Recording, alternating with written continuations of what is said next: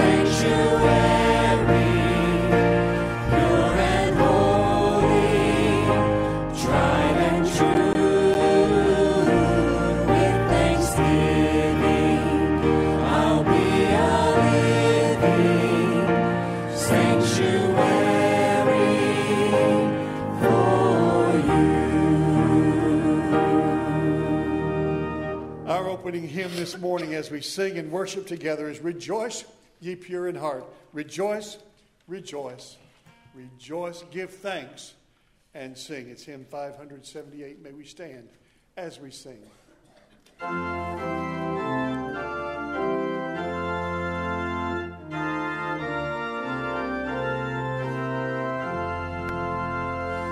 Rejoice, ye pure in heart.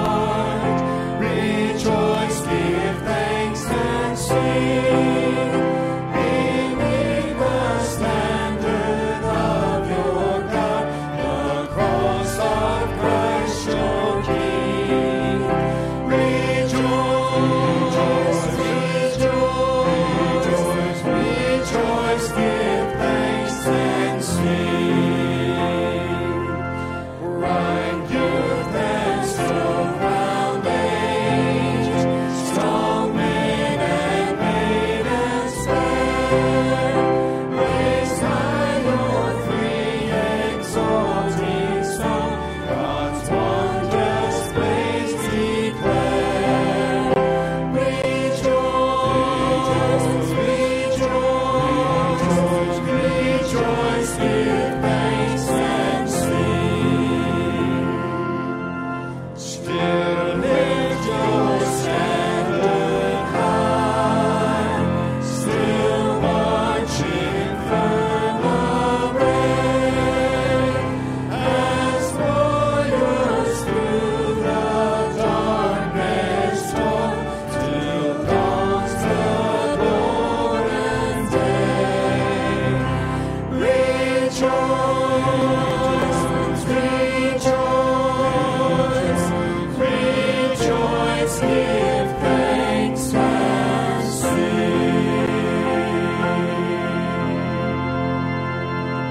Thank you. You may be seated. Amen. Good morning. It's good to see everyone this morning. I know it's been a busy week, been a full week. A lot of you have been traveling, and some of you have been unwell. And so it's just good to see your faces this morning. I'm going to ask you all to do one thing, and that's smile on the count of three. 1, 2, 3. Smile. Amen. Love it. We're in church. Amen. We should smile. We should have lots of reasons to smile. And so love to see your smiling faces. Always good to be with you to worship the Lord on Sunday mornings. And so today is no exception. We've got a full morning of events. Brother Richard and the band and the choir, they kicked us off well.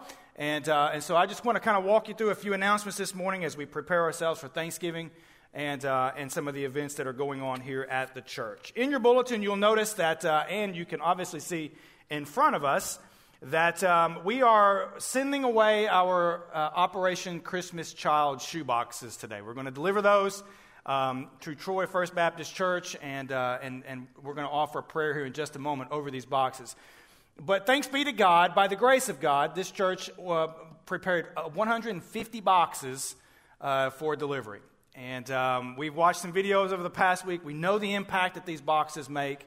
And so I'm just grateful that this church was willing and able and capable of doing so many boxes. And so we're gonna one last time just announce that we are still just a little short of the shipping on that. So if the Lord leads you this morning to help cover the cost of the shipping, is $10 a box. And so if you do the math on that, it's about $1,500 to ship these boxes around the world. Okay? So just tuck that away. If the Lord lays that on your heart, just make sure you designate that toward the Operation Christmas Child shoeboxes. Also this week, Tuesday night, actually it's all day Tuesday, the Feeding the 5,000 is going on here in Union City. It's headquartered at the Refuge Church over at the fairgrounds, Brother Dan Huggins' church. And there's going to be a full day of events as well. At 10 a.m., they're going to start handing out groceries, and folks from the community will be coming throughout the day to get the bags of groceries. So they're looking for individuals who are willing to pray with these people as they leave and go back to their cars. And so if you're willing and able, 10 a.m. to about 4, they're going to be doing the grocery giveaway and the prayer. And then at 5, they're going to be doing the meal. Okay, and you want to volunteer to help with the meal, serve, clean up, things like that. That's going to go from 5 to 8. Okay, it's a full day of activities, and so I wanted to make that announcement just so you can serve if you can and will. Also, coming up very soon, as we transition a little bit from Thanksgiving, because we are celebrating Thanksgiving this Thursday as a nation. But looking out ahead a little bit further, we're going to be having poinsettias for sale here at the church. The only thing that I would add to that announcement is that if you want one, you have to have that order in by December the 1st so that we can place the order and have them here for Christmas, okay? So make sure you pay attention to that. They are $20 for the poinsettias.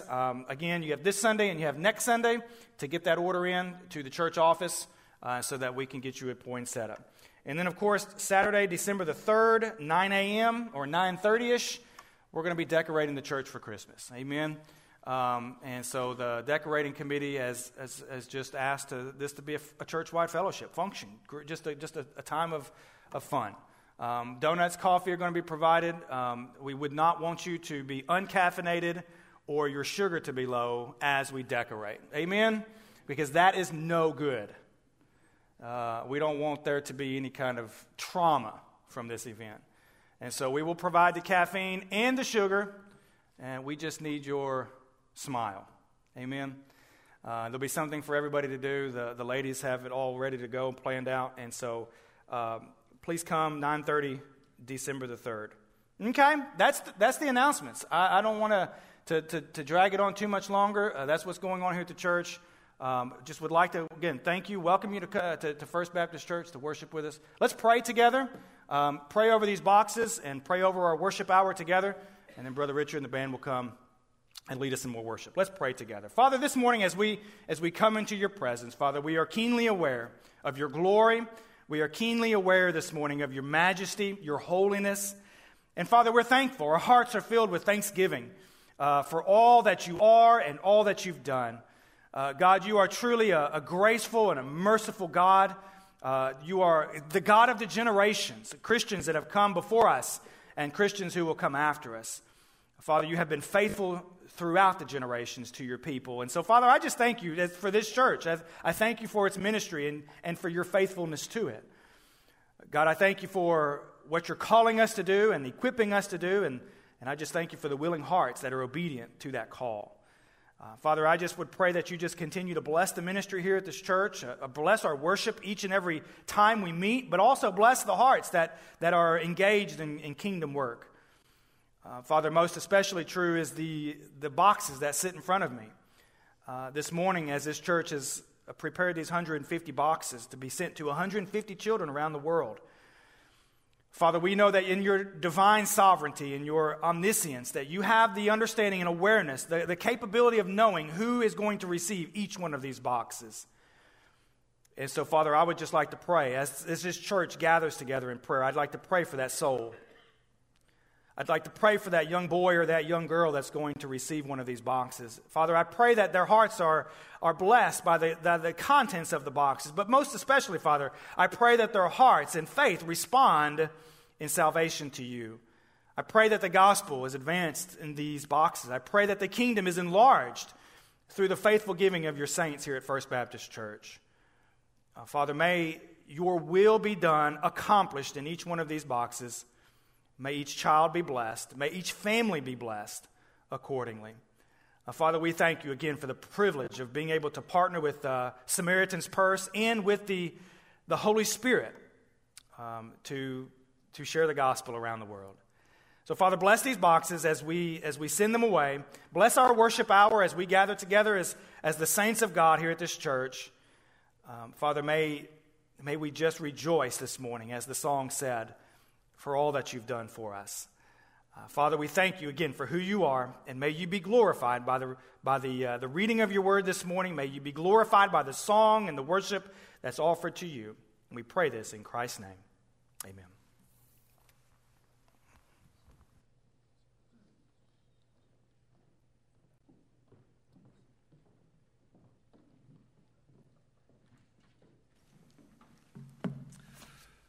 You know, sometimes when we sing songs of our faith and the choruses, and they paint an image in our mind. And, of course, the next song is As the Deer. And I honestly wish they had never titled this song As the Deer, because you miss the whole complete point. Yes, it is based on Scripture, Psalm 42. But if you look at the chorus, David, put the lyrics to the chorus on there. You alone are my strength and shield. To you alone may my spirit yield. Then you alone are my heart's desire. I long to worship you. Go back to the first slide of you alone. Yeah. You alone are my strength, my shield. To you alone may my spirit yield. And then you alone are my heart's desire. And I long to worship you. In a church where I served, this lady, when we were singing, she said, "Are we singing the deer song again?" She'd always say that. And I thought, you missed the whole point. So in worship, let's don't miss the point. The point is to him alone, that audience of one that we're singing to. Let's worship together and sing this as a prayer as we sing As the Deer.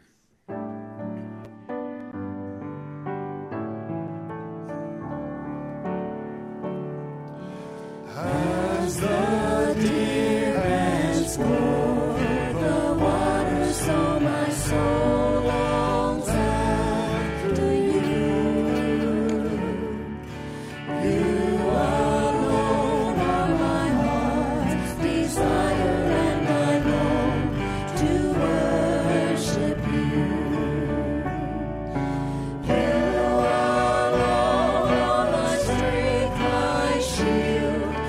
You alone may my spirit yield. You alone are my heart's desire, and I long to worship you. You're my friend, and you are my brother, even though you are a king. I love you more than any other, so much more than anything. Sing it out. You know it. You alone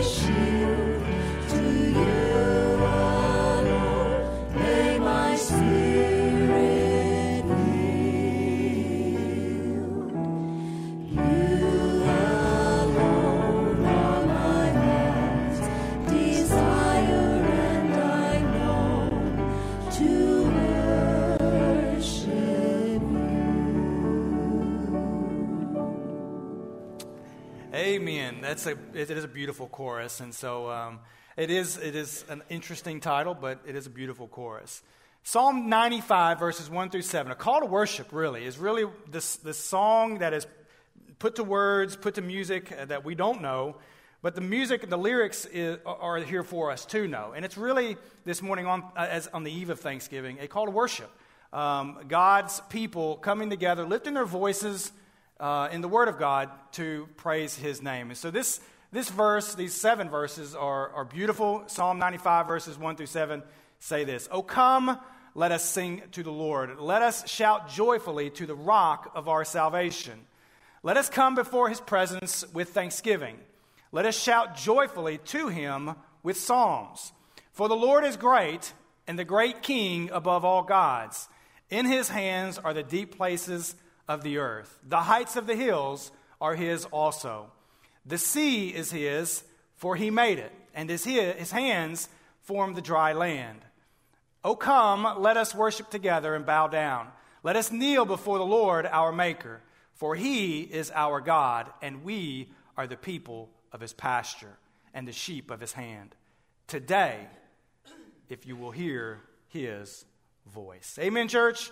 What a wonderful passage of Scripture this morning as the Word of God is read in the house of God this morning.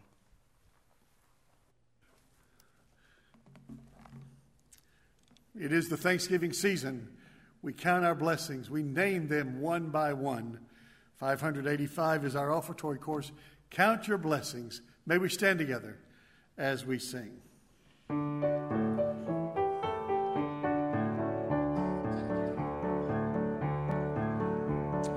When upon life's billows you are tempest tossed, when you are discouraged thinking all is lost, count your many blessings, name them one by one, and it will surprise you what the Lord has done.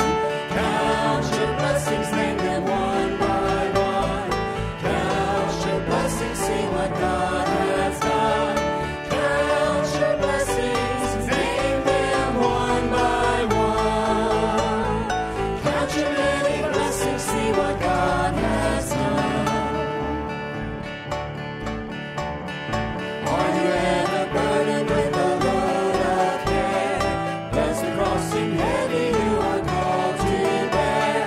Count your many blessings, every doubt will fly, and you will keep singing as the days go by.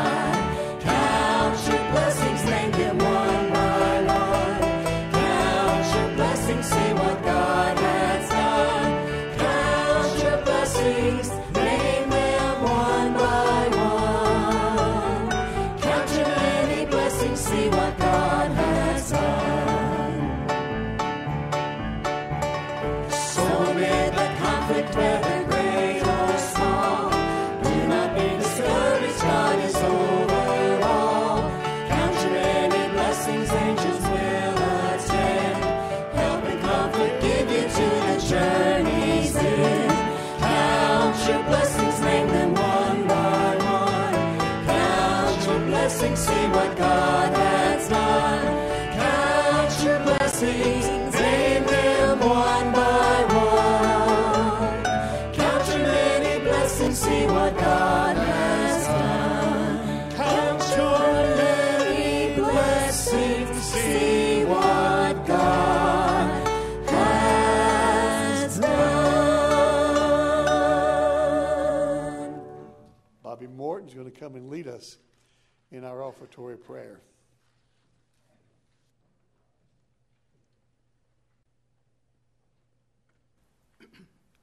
Let us pray. Most gracious Heavenly Father, thank you again for such a wonderful, beautiful day. Lord, we thank you for allowing us to come to your house to worship in your name. We ask that Brother Ben deliver some message today so we may have further knowledge of your word. We pray for all those that are sick and unable to be with us. Pray for us as a nation as we come to this time for tithes and offering. Let us give from our hearts and let us be used to glorify your precious name. These things we ask and pray. Amen.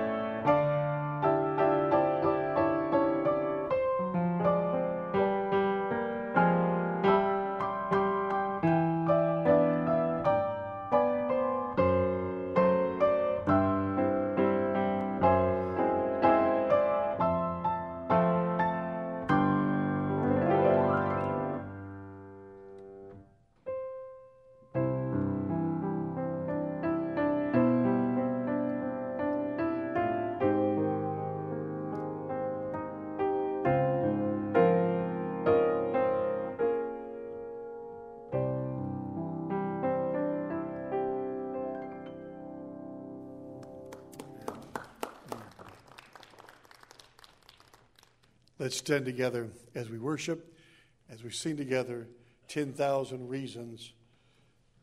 Congregation, you'll join us on the chorus. Chuck's going to sing the verses on this.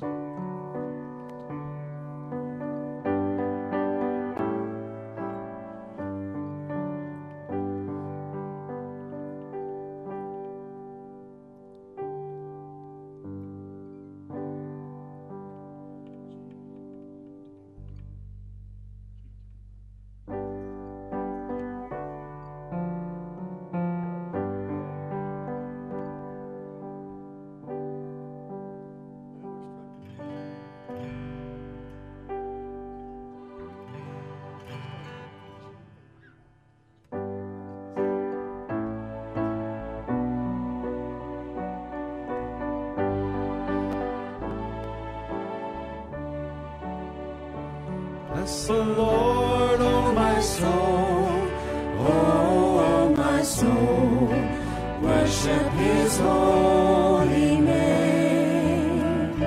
Sing like never before, oh my soul, I worship Your holy name.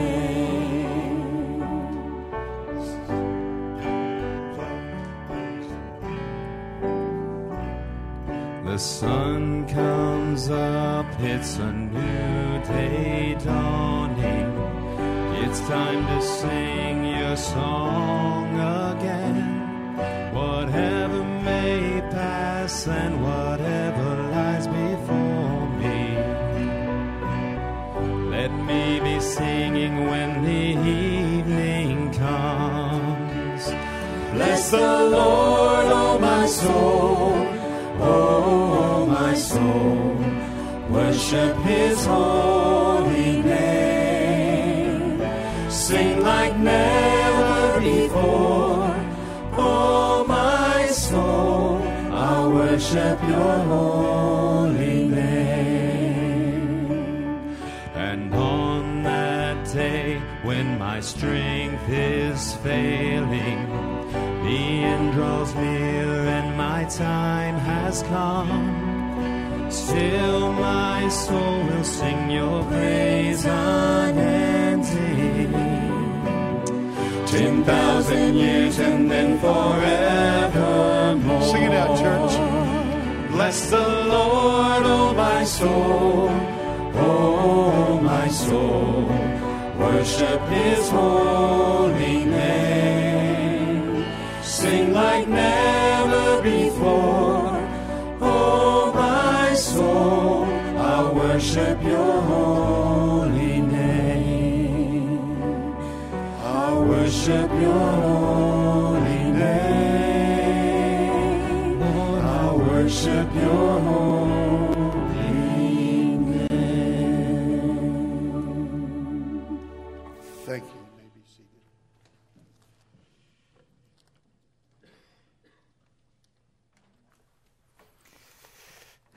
Amen. Sometimes you just got to have that right chord before you can start. And I think there's probably a sermon in there. I'm not going to follow that one too far, but it is true. It's true in music, and it's true in ministry in general. And so anyway, let's turn in our Bibles this morning to the book of Psalm, chapter 103. Psalm 103 this morning. We're going to read the first 6 verses of that psalm, or rather the first 5 verses of that psalm. And kind of continue that theme. Bless the Lord, O my soul. That's kind of how this psalm starts. It's really going to be centered around that phrase, bless the Lord. That's the title of the sermon. It's kind of the theme from which we get our prerequisites for Thanksgiving. I know national holiday coming up on Thursday. I want to speak to that here in just a minute. But really, biblical Thanksgiving, as we have been talking about for these last 3 weeks, it is true, and I find it fascinating as kind of a student of American history and used to teach and those kinds of things. It is true that as we approach the national holiday of Thanksgiving, it seemed good for the country, and it also is good for Christianity to understand how Thanksgiving is most celebrated, or how it's most exalted in its response. Psalm 103, and we'll jump into it here in just a second. Psalm 103 captures this in the form of benefits from God. But as we begin our discussion today, its most powerful catalyst, anyway, Thanksgiving's most powerful catalyst seems to be hardship. And I think that's kind of the best place to start when it comes to understanding Thanksgiving, whether as a national holiday or whether as a form of worship. Hardship has a way of making us truly thankful. It's often the difficult things or the difficult times that we go through that yield the strongest response to Thanksgiving. And if I could briefly, give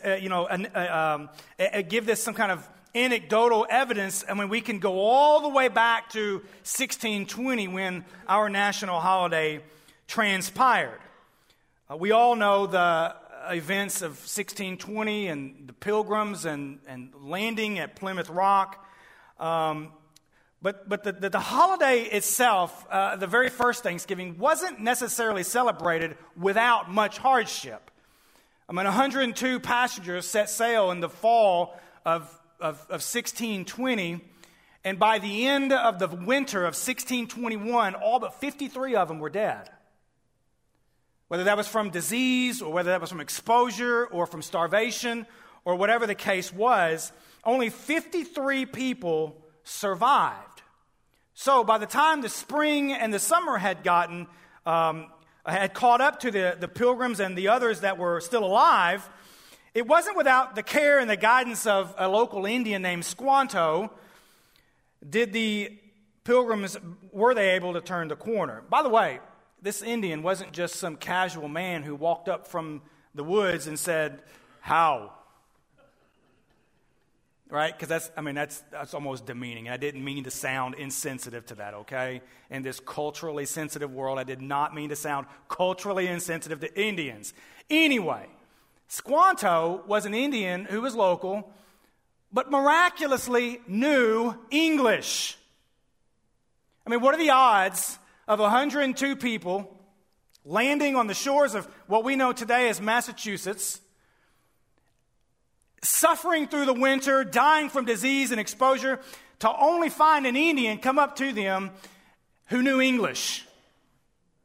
And not only did he know English, he knew how to care for the survivors of that first year. And what it ultimately resulted in was a huge celebration at the end of the first harvest.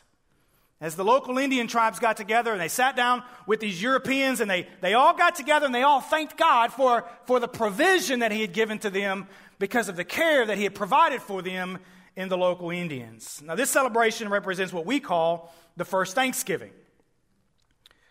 But as we trace the national holiday through American history, this tradition, we will find, as one of becoming federal law, followed much of the same kind of precedent. For example, in 1863, President Abraham Lincoln set aside the last Thursday in November to be celebrated as, quote, a day of Thanksgiving. Now, why did he do that? Well, it's because our nation, both North and South, was immersed in a great civil war. In fact, in the fall or the summer of 1863, we had seen the largest engagement of American military forces on American soil. We'd seen the most amount of casualties. 53,000 Americans had died in literally 3 days in July at Gettysburg. And so by the time the fall got here, this nation didn't have a whole lot to be thankful for. And so Abraham Lincoln reminded them, look, in the midst of much hardship, it's good for us to set aside a day to count our blessings so as to turn the tide of the nation. Now, his encouragement was continued as precedent until 1941. Every president since Abraham Lincoln followed the tradition of annual Thanksgiving as the last Thursday in November. And in 1941, as America found itself on the cusp of another great war, President Roosevelt signed Thanksgiving into law as an official national holiday. Now, we had not yet seen the horrors of what World War II had in store, but we knew that war was coming, and we knew as a nation we needed to huddle up and say, God, thank you for all that you've done for our nation. I would probably make that argument that we need to do that once again now. As a nation, we need to come back together and be thankful for what we have. We need to stop worrying about what we don't and be thankful for what we do. I think that would be pivotal in bringing national healing to our country. In a land of prosperity as ours, in a land of abundance, it's sometimes hard when everything's peachy to give thanks. It just is.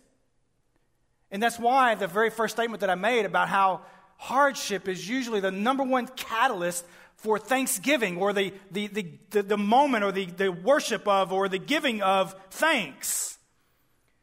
And the reason this is true is because hardship has a way of making the important things more meaningful.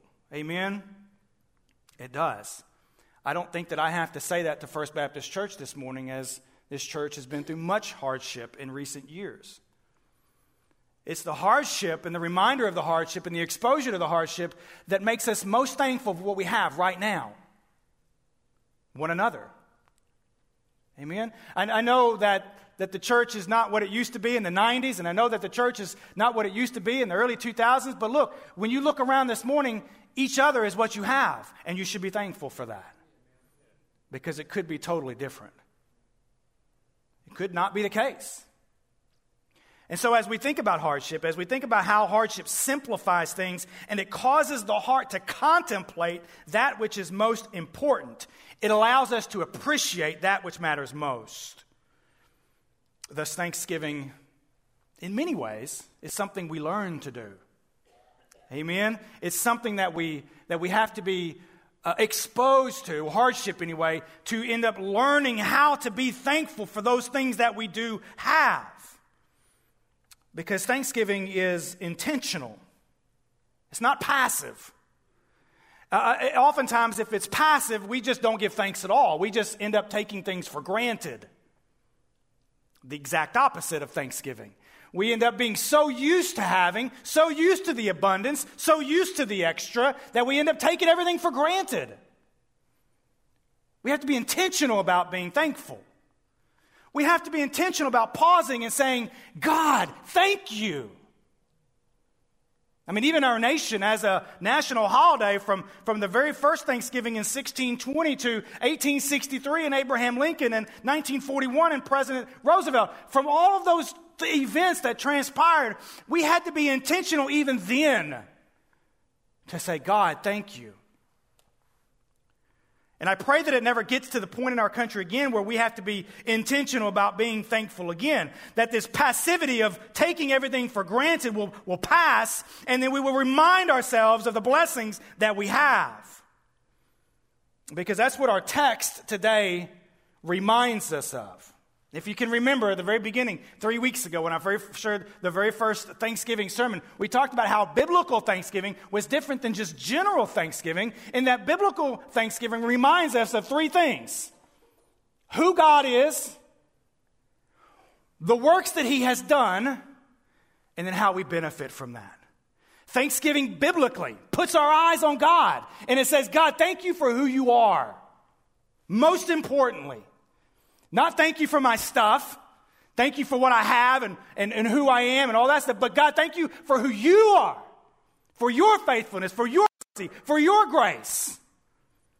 And then it allows us to look around and see all the things that He's done. In fact, this was one of the regular reminders that the Old Testament Jews, the Hebrews, were reminded of in the Old Testament. Remember, God, Jews, I am the God who brought you out of the land of Egypt. I'm the one who brought you out of slavery. That reminder is over and over. Whether it's a prophet, whether it's a priest, whoever it is, there's a reminder.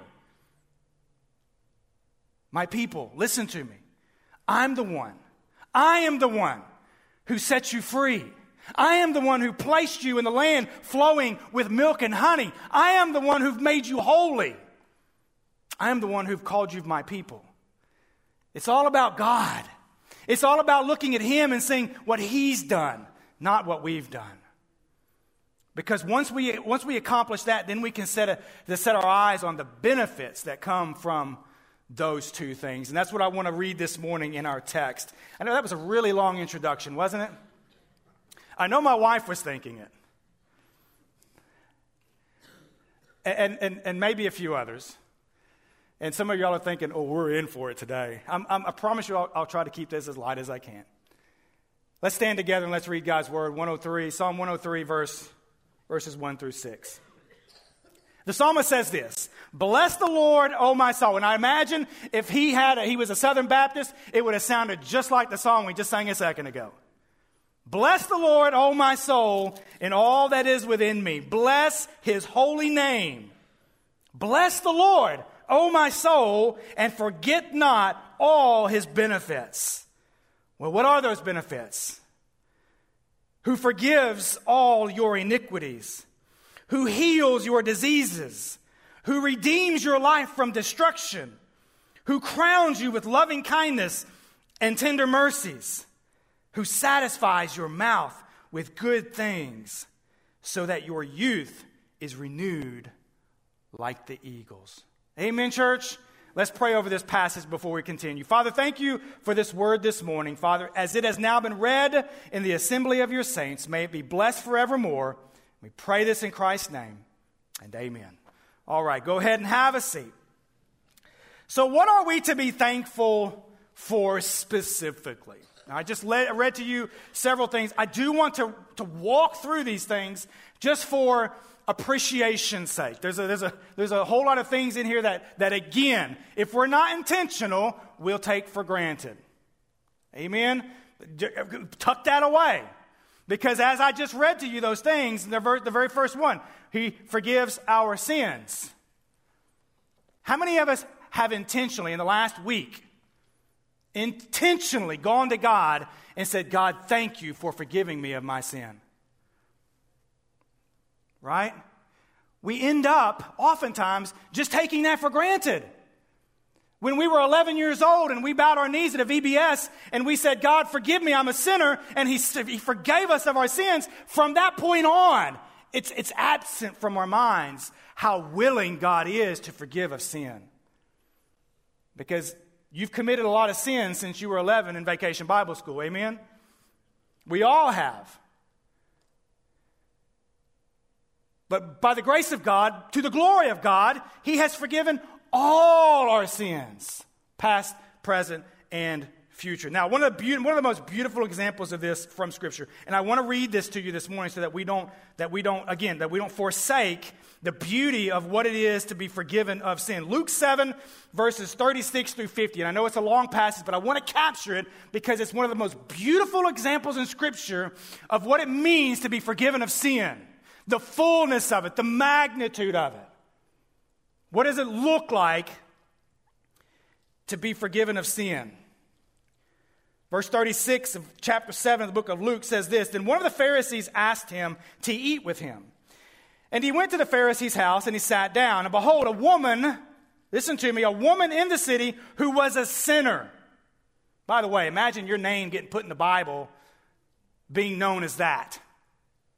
A woman who was a sinner, when she knew that Jesus sat at the table at the Pharisee's house, brought an alabaster flask of fragrant oil and stood at His feet, being Jesus, behind Him weeping. And she began to wash His feet with her tears and wiped them with the hair of her head. And she kissed His feet and anointed them with the fragrant oil. And now when the Pharisee who had invited him saw this, he spoke to himself, saying, "This man, if he were a prophet, would know who and what manner of woman this is who is touching him, for she is a sinner." God forbid. And Jesus answered and said unto him, "Simon, I have something to say to you." So He said, "Teacher, say it." There was a certain creditor who had two debtors. One owed 500 denarii and the other 50.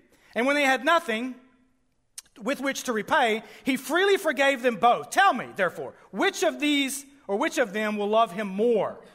Simon answered and said, I suppose the one whom he forgave more. And he said to him, you have said rightly. And then he turned to the woman and said to Simon, do you see this woman? Notice how he got everybody's attention on her. Do you see this woman?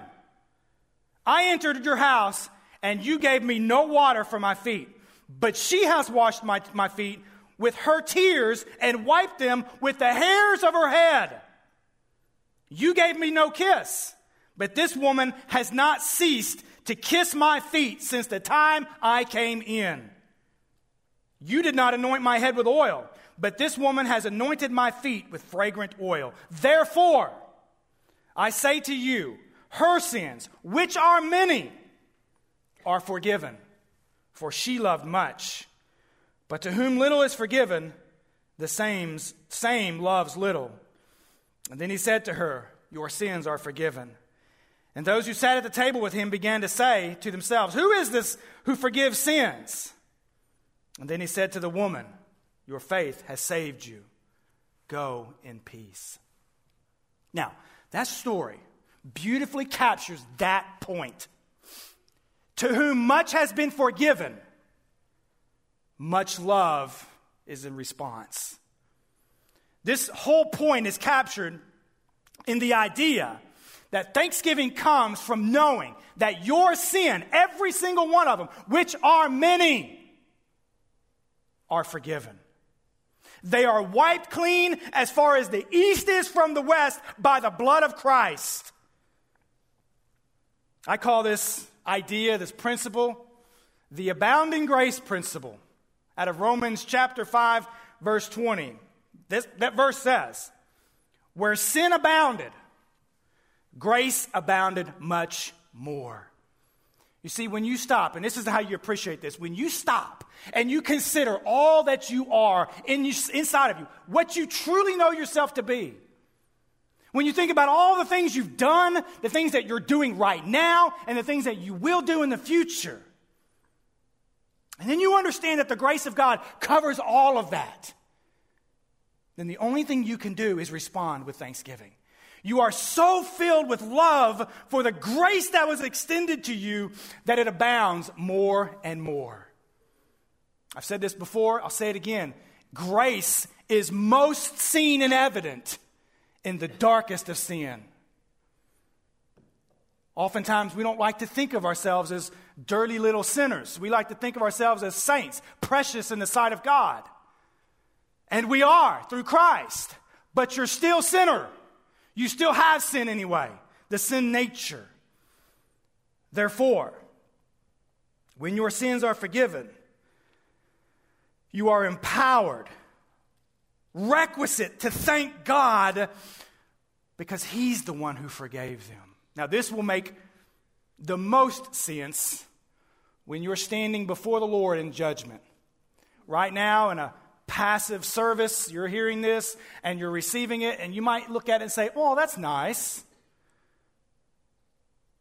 But when you're standing before God in judgment, the God of the universe, and He looks upon you, He's going to say, what did you do with Christ? And at that moment, everything that Christ did for you will make all the difference. It will matter so much that thanksgiving will be the only response that you'll have. You'll look like those elders in the Revelation 4 where they're throwing their crowns back at the feet of God and say, we're not worthy. And God said, through Christ you are. Come into my presence. Amen. That's the beauty of being forgiven of our sin.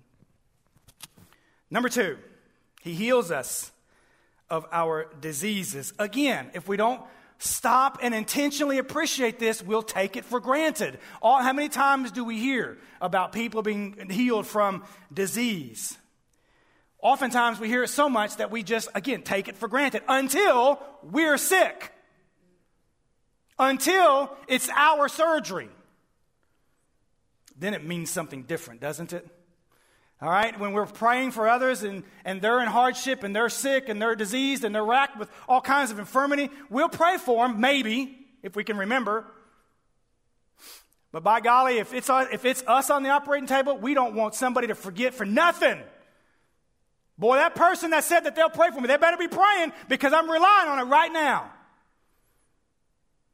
The Lord heals us of our diseases. I want to read another real quick story, and I promise you I won't do this the entire time. This is the only other story that I want to read. Luke 17, verses 11 through 19. A little shorter, but again, one of the greatest passages of Scripture of what this looks like to be healed of our disease and to respond in thankfulness to God. Chapter 17, the book of Luke, verse 11. Now it happened, as he, being Jesus, went to Jerusalem, that he passed through the midst of Samaria and Galilee. By the way, there were a lot of sinners there. Jews didn't even like going through there because there were so many sinners. They were everywhere. And so they just went around it. But Jesus, going through the midst of Samaria and Galilee, then verse 12 says, Then as he entered a certain village, there met him 10 men who were lepers, who stood afar off. And they lifted up their voices and said, Jesus, Master, have mercy on us. So when he saw them, he said to them, Go and show yourselves to the priest. And so it was, as they went, they were cleansed. Don't miss that. Because as they were cleansed, and one of them, verse 15, when he saw that he was healed, returned and with a loud voice glorified God, and fell down on his face, at the feet of Jesus, giving thanks to him, because he was a Samaritan. God forbid you'd be a Samaritan. So Jesus answered and said, Were there not 10 cleansed? But where are the 9? Were there not any found who returned to give glory to God except this foreigner? And he said to him, Arise, go your way. Your faith has made you well.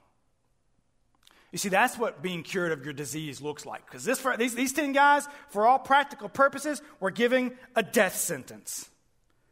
They had a terminal life sentence that resolved with nothing but isolation, with nothing but the 10 of each other's company. And listen to me, if you had to spend all of your time with the same 10 people, you'd probably go crazy.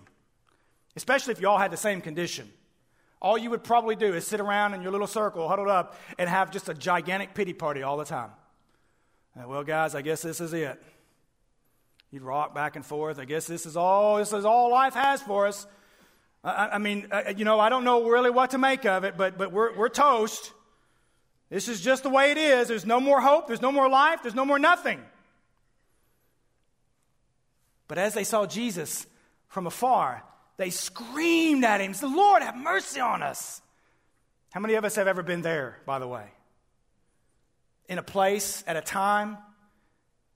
Maybe it's surgery, maybe it's diagnosis, maybe it's death, whatever the case may be. We've all been to that place where we've looked out to Christ and said, Lord, have mercy on me.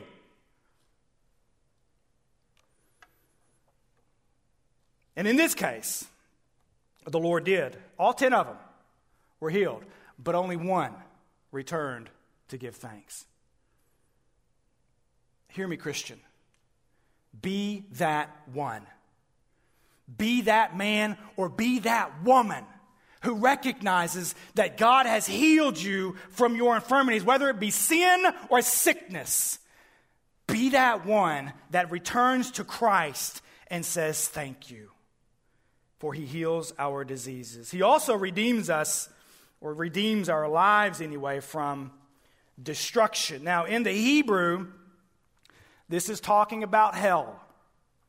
Sheol, Gehenna, Hades, hell, whatever you want to call it, it's all the same thing. He rescues or redeems, is probably a better word, our lives from destruction. Better stated, it could say he saves us from the eternal death of hell. Now, Let's pause and appreciate this, because oftentimes, again, we just take it for granted. Again, we were 11 years old at Vacation Bible School. We were saved, signed, sealed, delivered. Praise God, we're going to heaven. And very few of us have thought about hell since. When was the last time you gave hell a real thought? Because, and I only ask you that, because people you know, people you're related to, people you work with, people you shop with at Walmart, people you don't even know are going there if you don't say something to them. Evangelism, discipleship, all of those things are important when we talk about lost souls. We're just thankful that God saved us. We don't have to worry about hell anymore. Well, the people around you do. Thus, you should be at least cognizant of its eternal destruction. And to appreciate this, we must contemplate what hell actually is. By the way, in the most recent studies of Southern Baptist Christian life, only about 60-something% of Southern Baptists anymore believe in an actual physical place called hell. That shows you how far we've come from Scripture anyway. If only 67, I think it's 67% of us think that hell even exists, it's no wonder we don't evangelize. Because we're not concerned about people actually dying and going there. It's the first thing that crosses my mind when I hear people passing away. It's the very first thing I think about. Were they saved? Because if not, hell is where they're going. What is hell? Well, in Revelation 21, verse 8, it's a burning lake of sulfury fire. In Matthew 25:46, it's eternal punishment. In Psalm 9:17, it's the place of the dead. 2 Thessalonians is the place shut out from the presence of the Lord, from the glory of his presence. In Matthew 13:50, it's a blazing furnace where there will be weeping and gnashing of teeth. In Acts 2:27, it is a place of decay. In Mark 9:43 is the place of never-ending, unquenchable fire. In Matthew 25:41 is the place reserved for the devil and his fallen angels. And consequently, a place which many will share with them. In 2 Peter 2:4, it's the place of eternal darkness. In Luke 16:23, it's the place of eternal torment. So considering this, isn't it good to know that God has saved you from such a place? He has redeemed our souls from destruction. That doesn't mean in this life. That means in the next one. That means that God has saved us. He's done the work sufficient to keep us from going to a place that he has prepared for Satan. That through Christ, everything has been done. All we do is believe and respond in faith. Because if that doesn't keep you from being thankful, I don't know what will. In fact, it was fear of judgment and death, which really takes us to our next point. He crowns us with loving kindness and tender mercies. Once upon a time in evangelicalism, there was a certain fear of hell that compelled millions of people to be saved. Jonathan Edwards, for instance, preached a sermon called Sinners in the Hands of an Angry God. Oh, man. I'd hate to put that sermon title on that marquee out front, because we probably wouldn't have many people show up to church that Sunday. Amen? Some of y'all might even reconsider. Sinners in the hands of an angry God. And he preached that thing with fire and brimstone, and literally it brought about a great awakening in America. But if all we had was fire insurance, if all salvation was a get-out-of-hell-free card, then we would only be celebrating the love of God in part. Because if you take that coin and you flip it over, you have this next point, which is that he crowns us with loving kindness and tender mercies. Is not wanting to go to hell sufficient to save? Sure. But how powerful of a motivator is it? How powerful of a motivator is it to know that God has only spared you from hell? How much more significant is it to know that God has crowned us with loving kindness and tender mercies? What does this even mean? Well, we appreciate this because loving kindness and tender mercies are the good things that God passes to us. It's the things that are positive in God's nature, that he surrounds us with. By the way, that crowns us with loving kindness is the representation of the endless cycle of God's blessing and provision in your life of loving kindness and favor. That crown that he puts on your head is the symbol of that favor. And when he surrounds us with his loving kindness and his compassion, we become his children. Amen? And to appreciate this, as parents especially, we can say that because God's love is not only limited to the fact that he saved us from hell, but that he expanded it to include positive things like love and kindness and compassion. It's kind of like repentance. Repentance is great if you've turned from sin, but that's not all repentance requires. It actually requires you to also return to righteousness. If we only repent because we got caught, then we only have half the blessing. The other part is to be filled back up with the goodness and the righteousness of God. And when we benefit from this in a positive way, we begin to kind of reassert our lives. Everything's not coming up dead all the time. We begin to see things in a positive light. We begin to see things the way God sees them rather than the way the world would want us to see them. The fifth thing is that he satisfies our desires with good things. I'm looking for a cup of water and I don't have it. This is going to get shorter and shorter. Oh, look at it. Brother Michael's going to get me. I'm assuming that he is anyway. Going to get me a cup of water before I suffocate on myself. I love this next part. Oh, I thought he was coming. Now watch, he's probably just going to the restroom. He's going to come back empty-handed. No, I'm just kidding. Let's go. Let's keep going. Number 5, he satisfies our desires with good things. I love this part too because as we begin to transition away from hell and toward the good things of God, then we begin to get satisfied with God. Right? Because again, not going to hell is great. See, look, Miss Shirley. Got it now, bro. Thank you both. I'm good for another hour.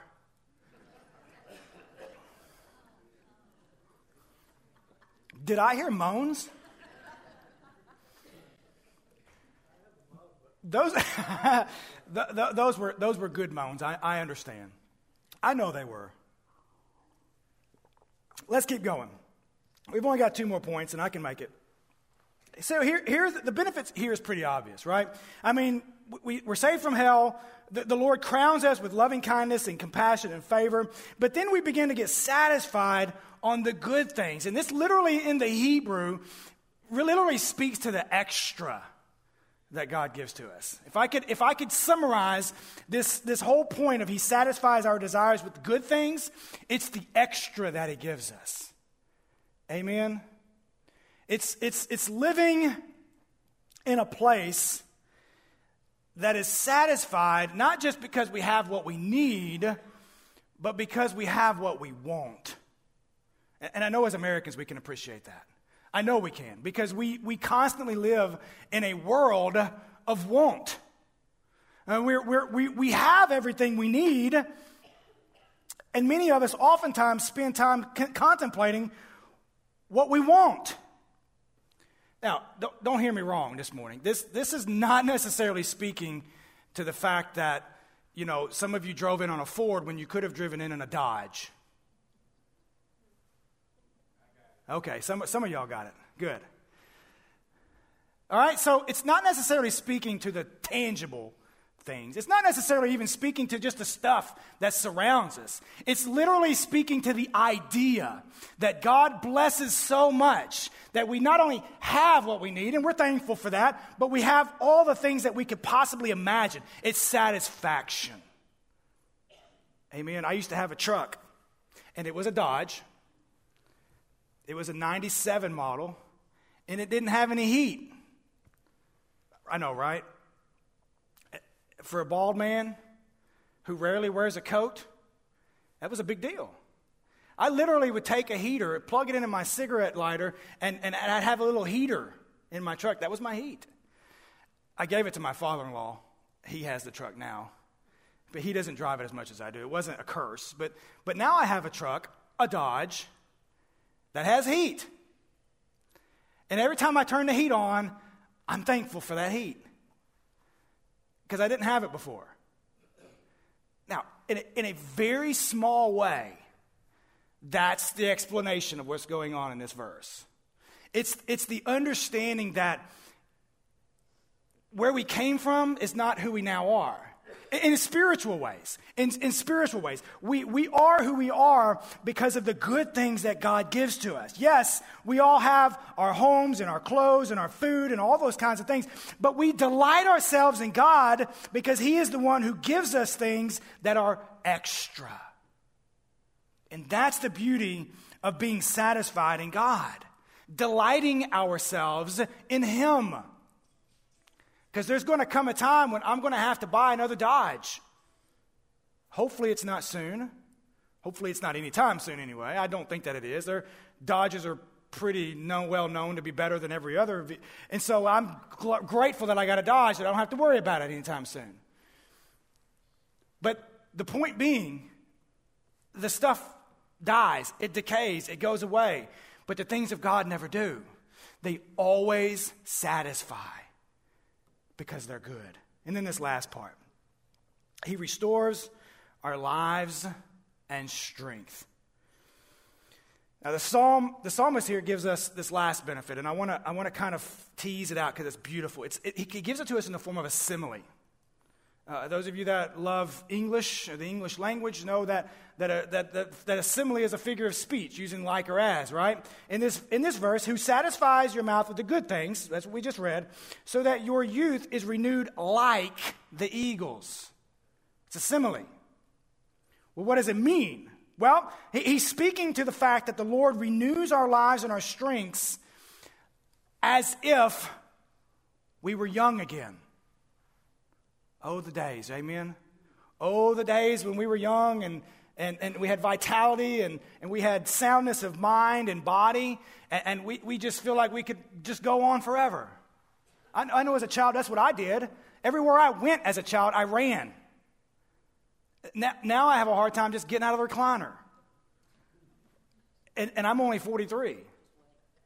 Just wait, I know. I've heard all the stories. Brother David's told me most of them.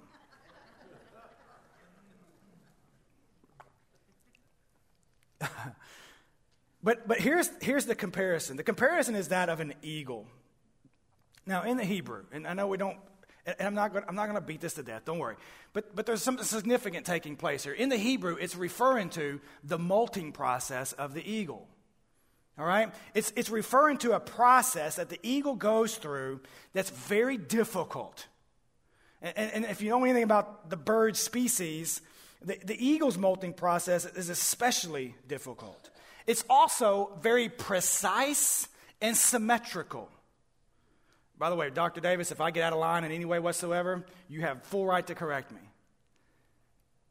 But it loses its feathers, for instance, in a very symmetrical design so that it can still function as it goes through this molting process.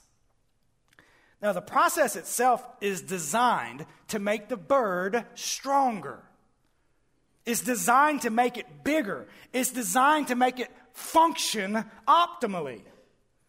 But as a young bird, it will systematically lose all of its feathers, especially its flight feathers.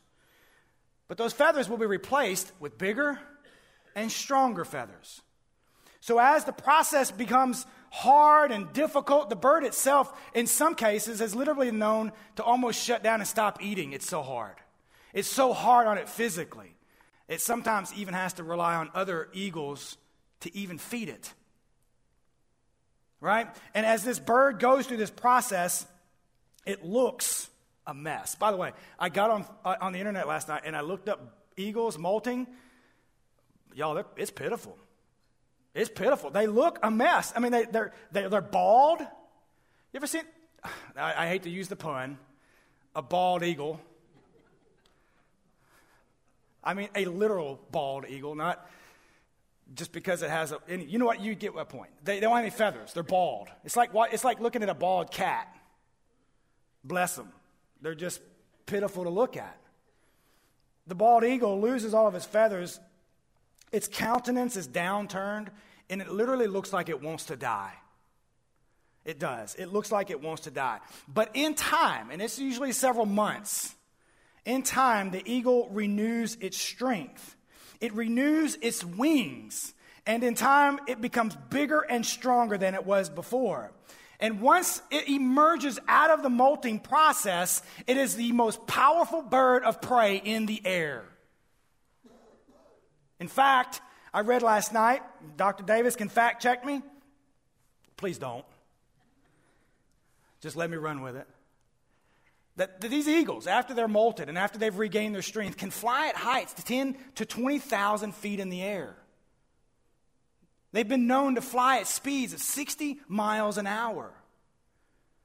I don't remember the last time I've driven my truck 60 miles an hour because I literally live in town. But these birds, after they've molted and after they've regained their strength, they can do these amazing things. Now, what does this have to do with our text? Well, believers oftentimes go through the exact same processes. We often go through seasons in our lives that are difficult. We experience things that causes our countenances to fall, our strength to fail, and our hope to fade. But God, who is rich in love, sustains us through these seasons. In fact, these seasons are often designed by God to craft us into bigger, stronger Christians. Virtues like patience often emerge from such seasons of hardship. Remember James chapter 1, verse 1 says, "Count it all joy, my brethren, when you fall into various trials, knowing that the testing of your faith produces patience. But let patience have its perfect work, that you may be perfect and complete, lacking nothing." You want to pray for patience? You better be ready for a hardship, because that's how it's produced.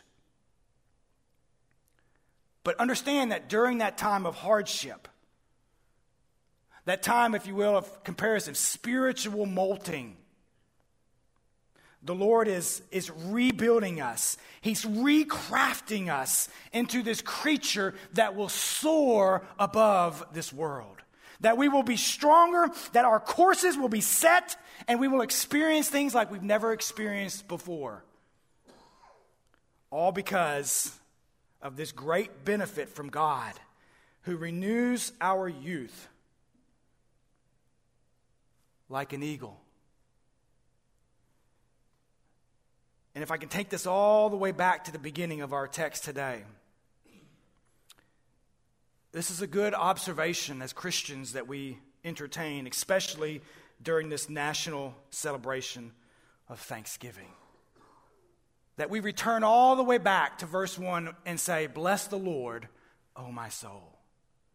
Bless the Lord, and all that is within me. Bless his holy name." You're going to sit down this week, and you're going to sit down for a big meal, and your family and your friends, and you're going to break bread and give thanks for all that God has done this year. Remember in there somewhere to look up to the heavens and say, "Bless the Lord, O my soul, and all that is within me, bless his holy name." What do we do at the end of all of these benefits? What is the conclusion to all that we have just read this morning, but to give thanks to God? That we bless his name in the congregation of the saints here at First Baptist Church. That you bless him in your life and in your home and all that you are. That you bless him for who he is, for what he's done, and for the benefits thereof. Bless his holy name. Let's pray this morning as a church. Father, thank you this morning for this word. Lord, as as it has now concluded, Lord, I just pray that this word has multiplied in our hearts, that as we break the bread of life this morning through this sermon, Father, that something is said, that something is done in our hearts that just leaves us with little recourse than just to thank you for all that you've done. Thank you for all of the benefits that we've read this morning just because of who you are and what you've done. Father, that we can have confidence in this morning in knowing that you heal our diseases, that you save us from destruction, that you set our lives on paths of righteousness and loving kindness. Father, that you renew us through seasons of hardship and restore our strength back unto us like the eagle after it's molted. And Father, this morning, as this sermon now comes to a close, I pray that your word is more alive than ever, that it's activated in our hearts and in our souls, and that we respond to it in accordance to your will. Father, I thank you for the reading of your word this morning, and as your saints now respond, may it be done in accordance to your will. And we pray this in Christ's name, and amen.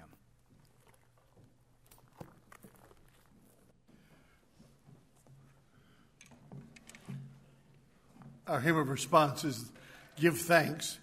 Brother Ben will be down here at the front. You come as the Lord leads. May we stand together as we sing Give Thanks.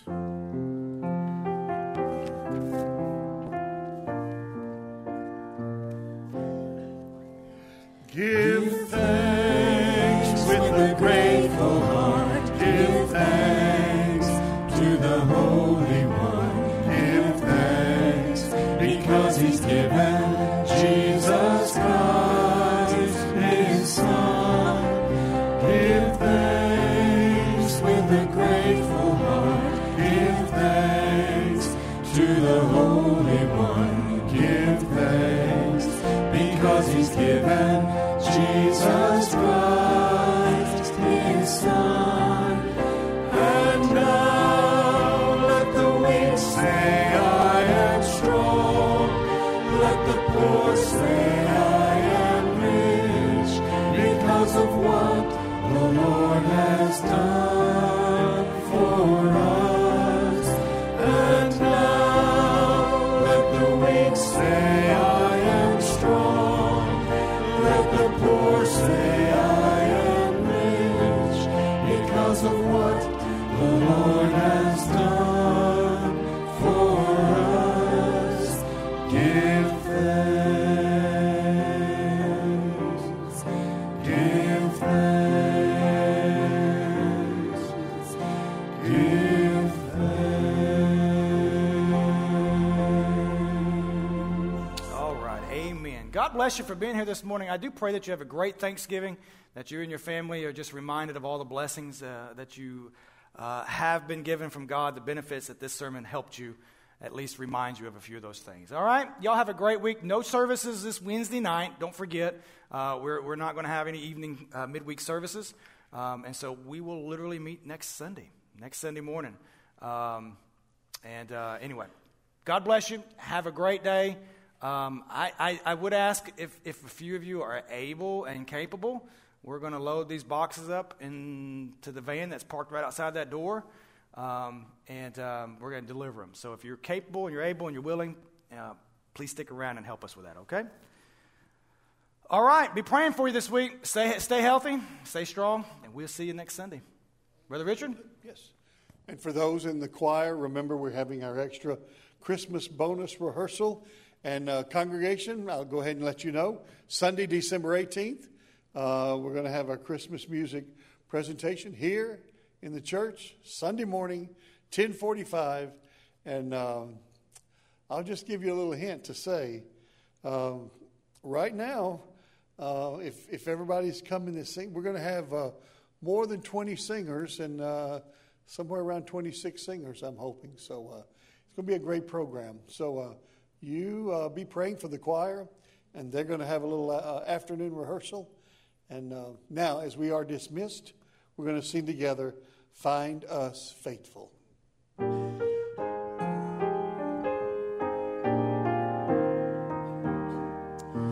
Oh, may all who come behind us find us